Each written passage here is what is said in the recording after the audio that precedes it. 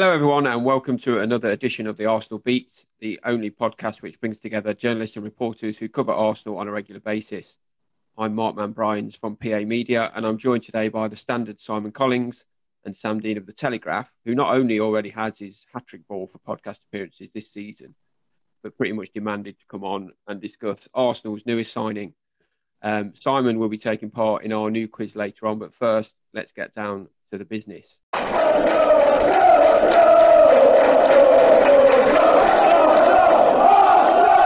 Guys, the three of us were all on Mikel's press conference just a couple of hours ago, actually. But before the press conference, even the club announced the permanent arrival of Martin Odegaard.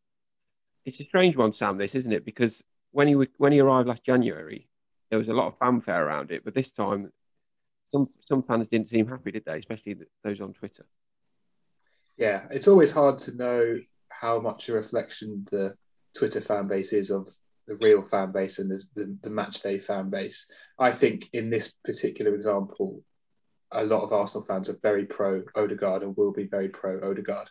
And he should get a very good reception. I remember he got an extremely good reception from the 10,000 fans at Brighton on the last game of the season last year when he was superb that day. I think he got the assist for Pepe's goal in the second half, for example, and was just generally a class above, which was not the first time he'd done that in that 6-month loan spell. So I think the reaction's good. But yeah, it does seem, certainly in certain social media circles, that because he's not shiny and new and because he's already played for Arsenal, he's therefore, in people's minds, instantly inferior to someone like James Maddison, for example, who was also linked and definitely looked at by Arsenal. But I mean, for me, it's an extremely exciting signing. 22 years old, already knows the system, clearly likes Arteta, and Arteta clearly loves him. And he's got a lot of room to grow, and that's exactly the sort of player that Arsenal should be signing at this point. And to be blunt, Arsenal aren't in a position to be signing ready-made world-class stars because they're not in Europe, and they're in quite clear decline. So you need to buy young players who will improve, and Odegaard, for me, fits that mould perfectly, and I think could end up being one of the signings of the season in the Premier League, not just Arsenal. It's previously been mentioned, Simon, and we all know that Sam's an Odegaard purist, but Mikel Arteta also seems to be along those lines, doesn't he? Because he obviously got him in January, put a lot of faith in him, and as we know, the performances actually, the results at least, improved towards the end of the season. What do you think Arteta saw in him, and what do you think made him then go back and ask for that deal to be made permanent? Yeah, I think Arteta is the only person who loves Odegaard more than Sam does. But I mean, the grin on his face today on Zoom, he doesn't often show masses of emotion, Arteta, but you could see the grin on his face when he talked about Odegaard. And the thing for me that makes him important to the team is he's not really, and this is probably why he sometimes doesn't get lauded that much on social media, he's not really the man who's going to be chiming in with loads of goals and assists. He's quite often the player who's playing the pass before that. I think back to that West Ham game, I think he didn't have any assists, but everyone watching that game saw how he run the game. I think he was the second assist to all the goals. And where I feel Arsenal break down, when they didn't have him in the team, is I just used to find there'd be the sort of midfield two sitting, which would be, Xhaka and Partey, or against Brentford, Xhaka Lokonga, and there just seems to be this vast amount of space between them and the forwards.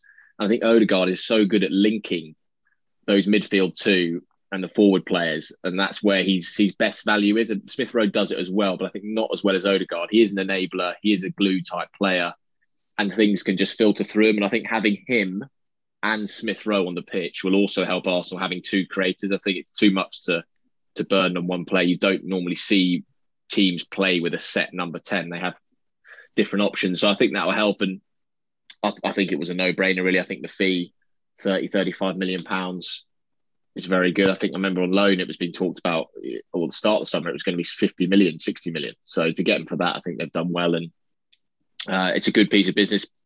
Ideally would have been done earlier, but I think circumstances dictated it had to play out like this. Yeah, I think you hit on it there about the enabling kind of thing. I think the idea will be to get him into that team, and you'll see the goals increase for the players in that team around him, rather than he's not going to score 15 goals a season, is he? He's not that kind of player. I suppose if you look at players who played in that number 10 role recently for Arsenal, he's not an Aaron Ramsey, is he? He's not going to weigh in with goals himself. But the the premise is you get him in there to enable, as you say, those goal scorers in the team to get better chances. And you look at how they struggled last year at times to break teams down in that regard. And I think Arteta even touched on it this morning that he has what I think Arteta called a unique talent that he was looking to add to that team. So Sam, is he now first choice? Is he one of those names that is going to be on the team sheet if he's fit, regardless of who they're playing or anything like that? Yeah, I mean, with Arteta, there's always an element of game by game, depending on the opponent. But I would say so. Yeah, I mean, he's certainly going to start more games in the 11 than on the bench. But I just wanted to add as well. I think this is probably not the main standout quality, obviously, of Odegaard, but there's also an element that he's quite useful defensively for two reasons. One, because he's very good at pressing and leading the press, and that was something that really jumped out in his first few games last year, when he was pretty much telling Aubameyang when and where to press, which is quite striking given Odegaard just arrived, 22 years old, and Aubameyang's obviously the club captain. So that's a good sign. And also, he's so controlled in possession and tidy on the ball that he keeps it under pressure and he absorbs pressure. So in a moment of panic and fluster, and we all know that Arsenal get into those moments quite frequently, you can give him the ball and he'll keep hold of it because his control in tight spaces is very good, and he can play a safe pass and work his way out of trouble with his quick feet. So there's the element of making Arsenal, I think, a bit tougher to beat, as well as making them more creative going forward. And what I would say as well is that I think it's fair to say that Pepe and Aubameyang both played their best football last year when Odegaard was in the team. He certainly helped to get the best out of Pepe. And I think you think back to, for example, some of the Europa League games, the one they played in Rome against Benfica, I think, when Odegaard played Aubameyang like 3 or 4 really nice through balls, which were all missed. But that kind of service was something that Aubameyang was totally missing in the first half of the season. So he is a good player in his own right. He helps them defend better, and he helps get the best out of their existing strikers and wingers. So by that measure, I think it's all round an exceptionally good signing. Yeah, I don't really see this signing having any kind of negativity, really. Like, it's a position they wanted to improve. It's a player that they know. You know, there's no and it's quite a good deal. As Simon mentioned, it looks like they're going for better value than they would have done earlier in the window.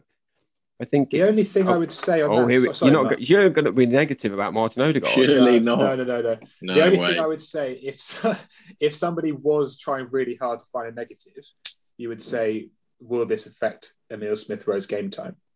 That would be the one thing you'd say, could that be a long-term problem? But as Simon says, it helps Smith-Rowe. You need someone there alongside him. And also, they played quite a few games last year alongside each other, when Smith-Rowe went out to the left and Odegaard sort of faded right. So they're showing it can work on that front. So, yeah, I don't particularly subscribe to that view, but I can see why others might think that.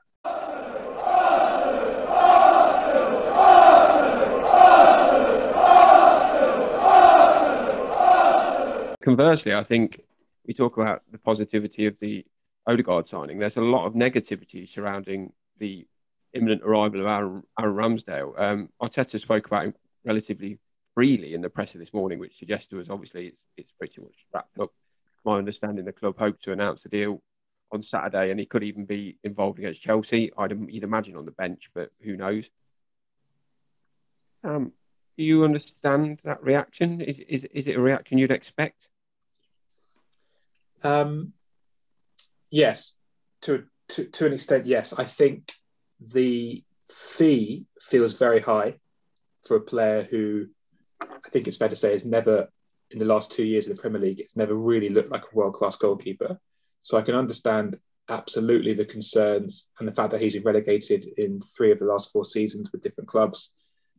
And the fact that, for example, there were games last year for Sheffield United when he was not part of the problem. He was not part of the solution, but he was part of the problem for Sheffield United. So I can absolutely understand all of that. And I can see why some fans are concerned, especially because we know that Arsenal are looking at Andre Onana at the start of the summer, who's clearly far further along in his development and would have been far cheaper. But at the same time, and I did a piece in today's Telegraph, which you could read online, subscribe to read online, about sort of trying to find a reasoned analysis of the Ramsdale situation. And a couple of points I would make is that at 23 years old, he was the second youngest regular Premier League goalkeeper last season, which essentially, so Ilian Meslier was the only one younger than him. So essentially, there's a lot of room to grow. And it's quite rare for someone of that age to have played so much in the top flight. I think if you look at even the likes of Edison and Allison, the top goalkeepers in the league, I don't think they were doing hugely impressive things at the age of 23. So there's clearly room to grow. The other thing is that he's homegrown, which is obviously extremely valuable. And the third factor is that he's apparently, by all accounts, I don't know him at all, but by all accounts, an extremely good lad. And that matters. Arsenal are actively trying to sign people who fit in and have a certain type of character. Odegaard fits that, and as I say, by all accounts, Ramsdale does too. So, yeah, there's huge pressure on him to develop into a goalkeeper capable of playing for a top team. There's huge pressure on Arteta to help that happen and on Iñaki Canna to help that happen. But there's no reason to think at this stage that he can't do it. It's just time will tell whether he can or not, I think. Yeah, I think that area of the pitch for Arsenal in the past couple of years, really since Mikel came in, it's been a bit of a shit show, really, hasn't it? In terms of Bernd was always going to be the first choice. Bernd Leno was always considered to be the first choice. He got injured.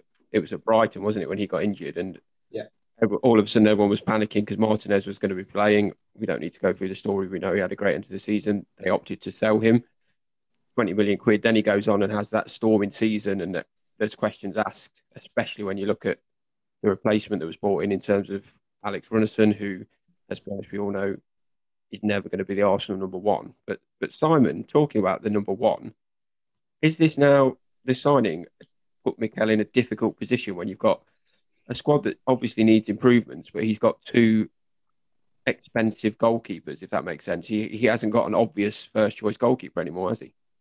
And it's not really this sort of luxury a club in Arsenal's position can afford to do. It's the sort of thing, Chelsea and the Manchester Cities of these worlds have, where they have two expensive, decent goalkeepers vying for the number one shirt, particularly because Arsenal don't have the European games to rotate. I think if Arsenal had the Europa League or even the Conference League, it'd be quite easy to say to Ramsdale or Leno, probably Ramsdale, say, look, ease yourself in, play all these games midweek, then by January time we'll take a look at it. For that fee, Ramsdale basically has to become the club's number one, really. You don't sign a player for that to be number two. I think it's a question of when, not if, he becomes number one. This is without knowledge of the situation, but I can see it whereby, these going up to January, I think it could be a bit of back and forth where some, play some Carabao, they sort of rotate a bit. But I think by January, I would feel like it'd be a time to maybe move Leno on, or Leno will want to move on, particularly with that Qatar World Cup being 10, 11 months away from then, and whether he goes and Arsenal bring in another loan keeper to get them through to the summer. But it's not sustainable to have this Arsenal simply because they don't have the games. And as for Ramsdale and the fee, the fee is a bit too high, I think. Reminds me a lot of when Everton signed Jordan Pickford, 2017. Well, he was the same age. I think he was 23 at the time, and he was the third most expensive goalkeeper in history.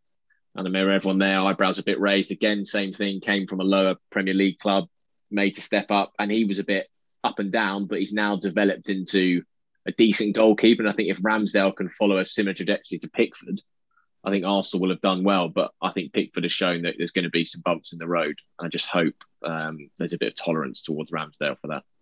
Yeah, that's the thing, isn't it? Go on, Sam. Go on, mate. Mark, that's twice I've cut you off here. There's a theme this summer of not shopping for now, but shopping for the next 3 or 4 years.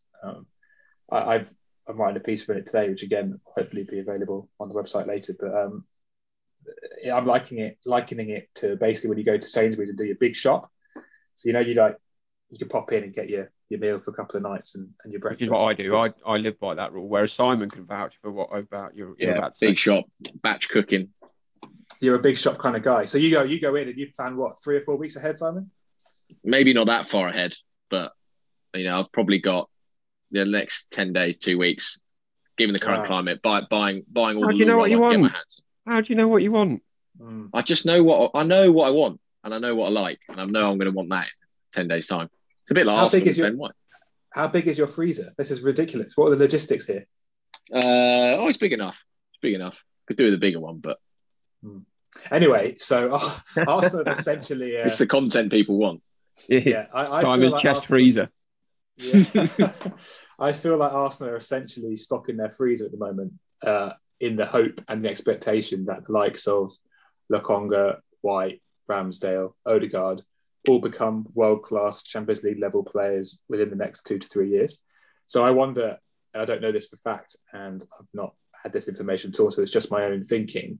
I wonder if this is almost spending next year's budget and January's budget at the same time as now. I think that's a fair theory to put forward. Obviously, lots of things will affect that.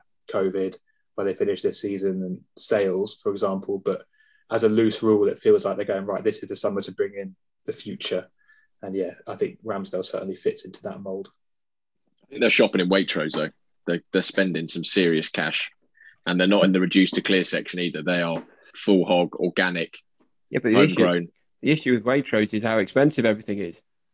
Yeah, that's it. I know. And if you want longevity, that's why Mikel goes to Iceland, isn't it? But it's better than nipping to M&S for your bits, because that's just only grandmas who shop there. Well, you can't do a proper shop in M&S. Gonna have to agree to disagree on this and move on, aren't we, lads?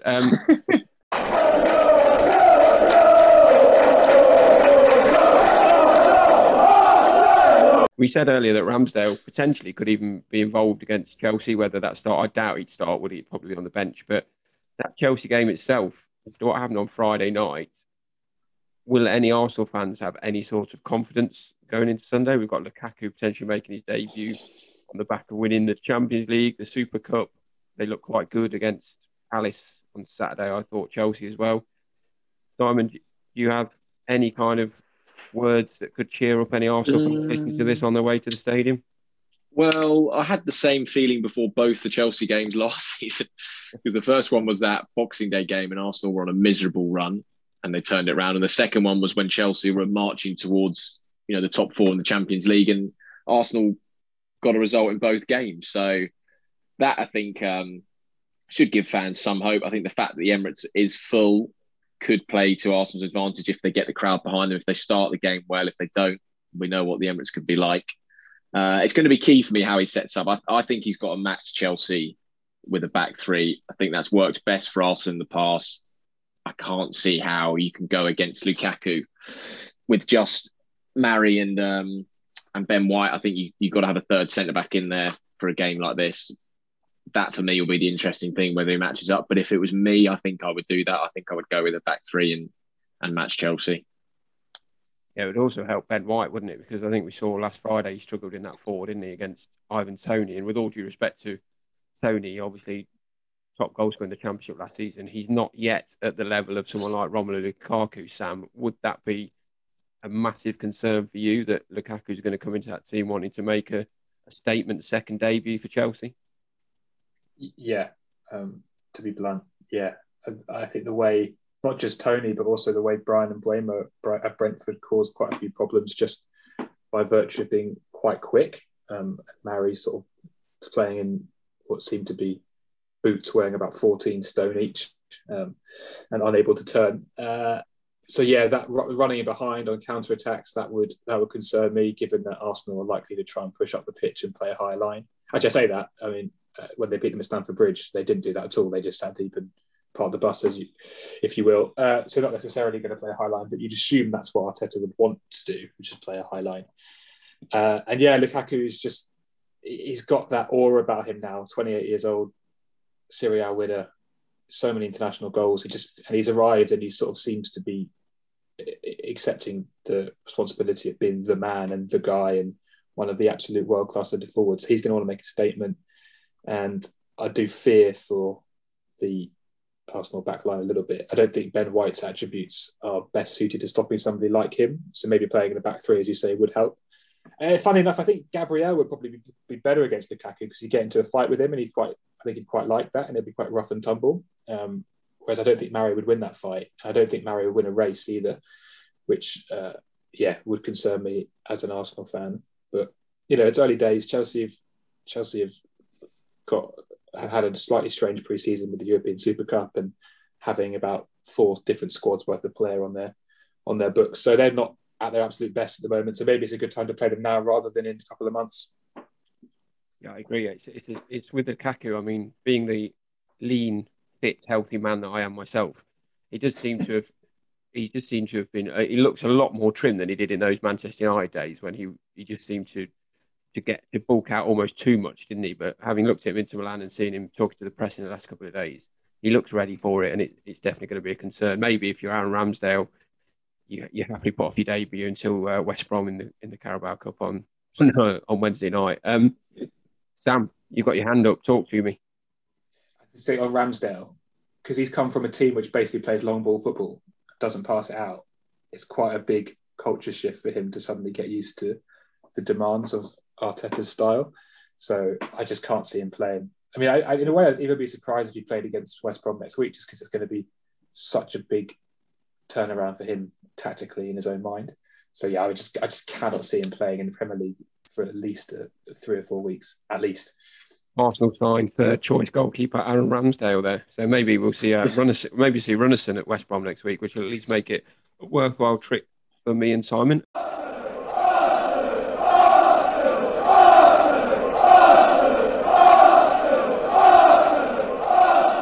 Arteta wasn't actually asked too much about Odegaard in the press this morning.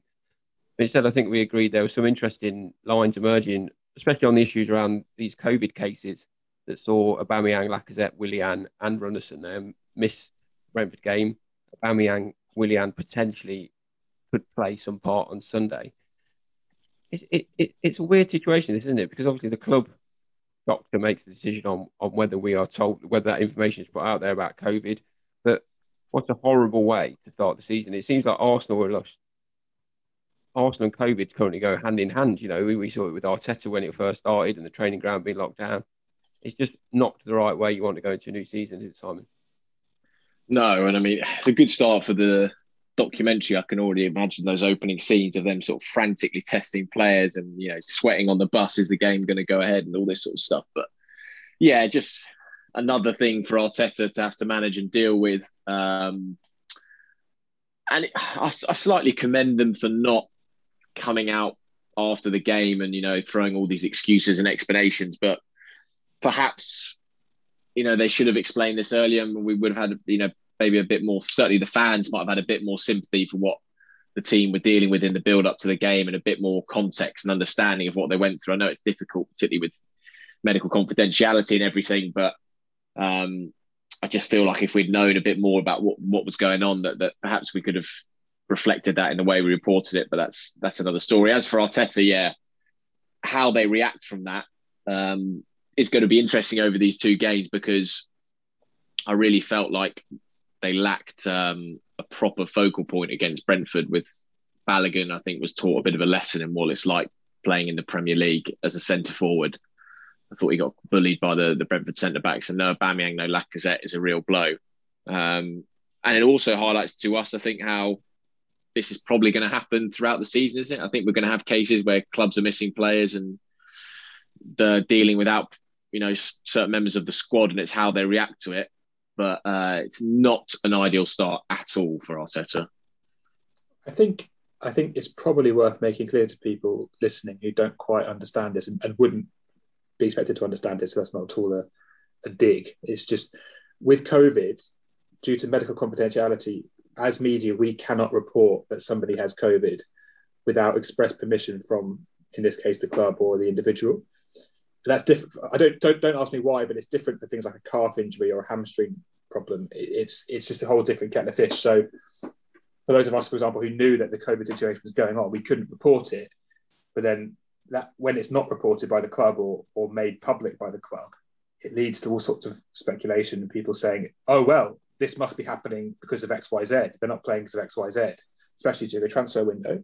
So it's interesting. I think that'll be a good thing to keep an eye on as the sort of season progresses, how quickly clubs are, or how keen clubs are to make these points clear, saying he's got COVID and he's not, because it's a difficult thing to talk about, especially if someone's suffering from it quite badly. A player might not want to talk about it or reveal that they've got it, or, you know, there's all sorts of reasons why you wouldn't want to publish that. And as media, we cannot, due to this confidentiality rules, do that for them. So yes, it's an interesting one for us. And I had another point to make that was going to be very interesting. Oh, yes, here it is. Something about freezers. What? Yeah, exactly. Something about Odegaard or something, is it? Yeah. what a morning I'm having. But yes, no. So it's quite interesting this year. So obviously, last season there were all sorts of government restrictions on all of us, stopping us spreading the virus, going to big events, nightclubs, etc., etc. Now that those restrictions are over, that means that the players are also free to do what they want, nightclubs, see what they want, have massive parties or whatever. They can do that. There's nothing stopping them doing that. So the clubs can advise them to be careful and say, please do not spend your entire weekend in Kingston Prism, for example. But they can't stop them because that would be sort of a restriction of their movement, which seems totally unfair. So it'd be interesting to see going forward how much it does spread in football and what clubs end up trying to do about this. Because you could just lock them all up in their houses and say, just like last season, you're not allowed out, not allowed to see anyone. But that strikes me as quite unfair and something that wouldn't get a good reaction from quite a lot of players. So yeah, it's a tough one, and it will be interesting this year because I think this year could, in a weird way, be more problematic than last year for COVID.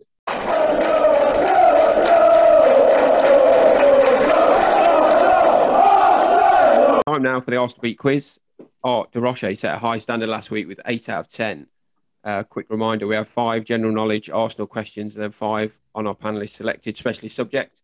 Simon, who is already flying the flag for the Arsenal Beat in our Fantasy Premier League, he's picked Jose Antonio Reyes for his own round, but we start as ever with 5 Arsenal questions. Simon, are you ready? Yes, as I'll ever be. You look very ready. That'll be that bag bowl you warmed up from 2 weeks ago. It was announced this morning that Arsenal had signed Martin Odegaard and that he would wear the number 8 shirt for Arsenal. But who was the last permanent Arsenal player to wear it? Aaron Ramsey? Correct. How many matches did Freddie Ljungberg manage between Unai Emery's sacking and the appointment of Mikel Arteta? 4, 6 or 8? Oh, before you said it, I thought 6. I'm going to stay with 6. Correct again.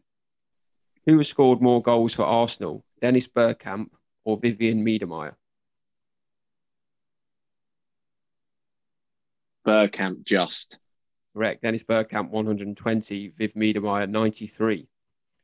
Arsenal play their first home game of the new season on Sunday. Last year, the first Premier League visitors to Emirates Stadium were West Ham.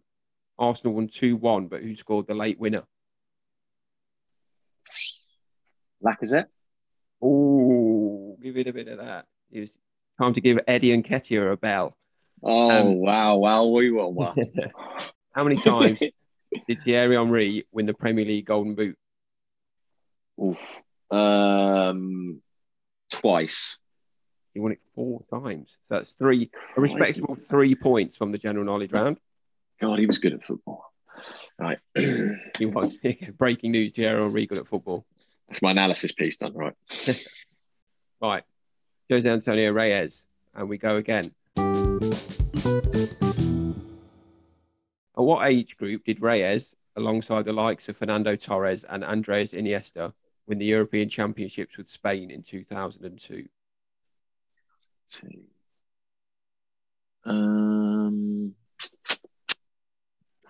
Under 19s? Correct. Good little Right, bit sounds like it. mental arithmetic. Exactly. His first Arsenal goal was in fact an own goal against which team in the League Cup?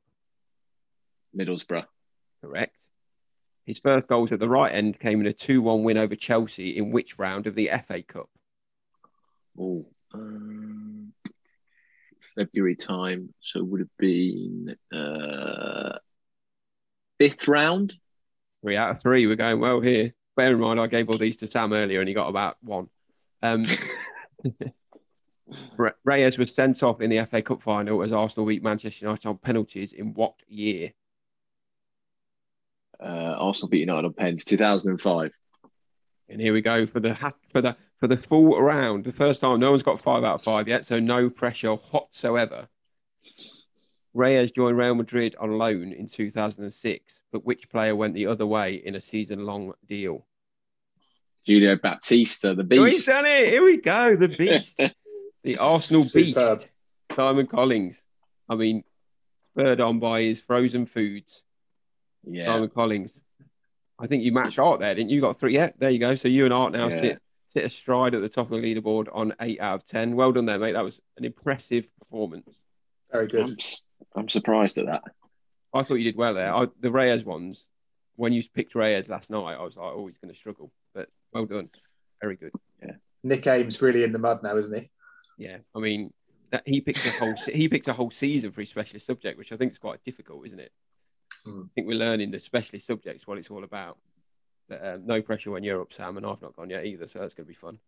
If Sam's specialist subject isn't Martin Odegaard, I'm absolutely shocked. Simon, just start writing the Odegaard and Mo Elneny questions now, mate.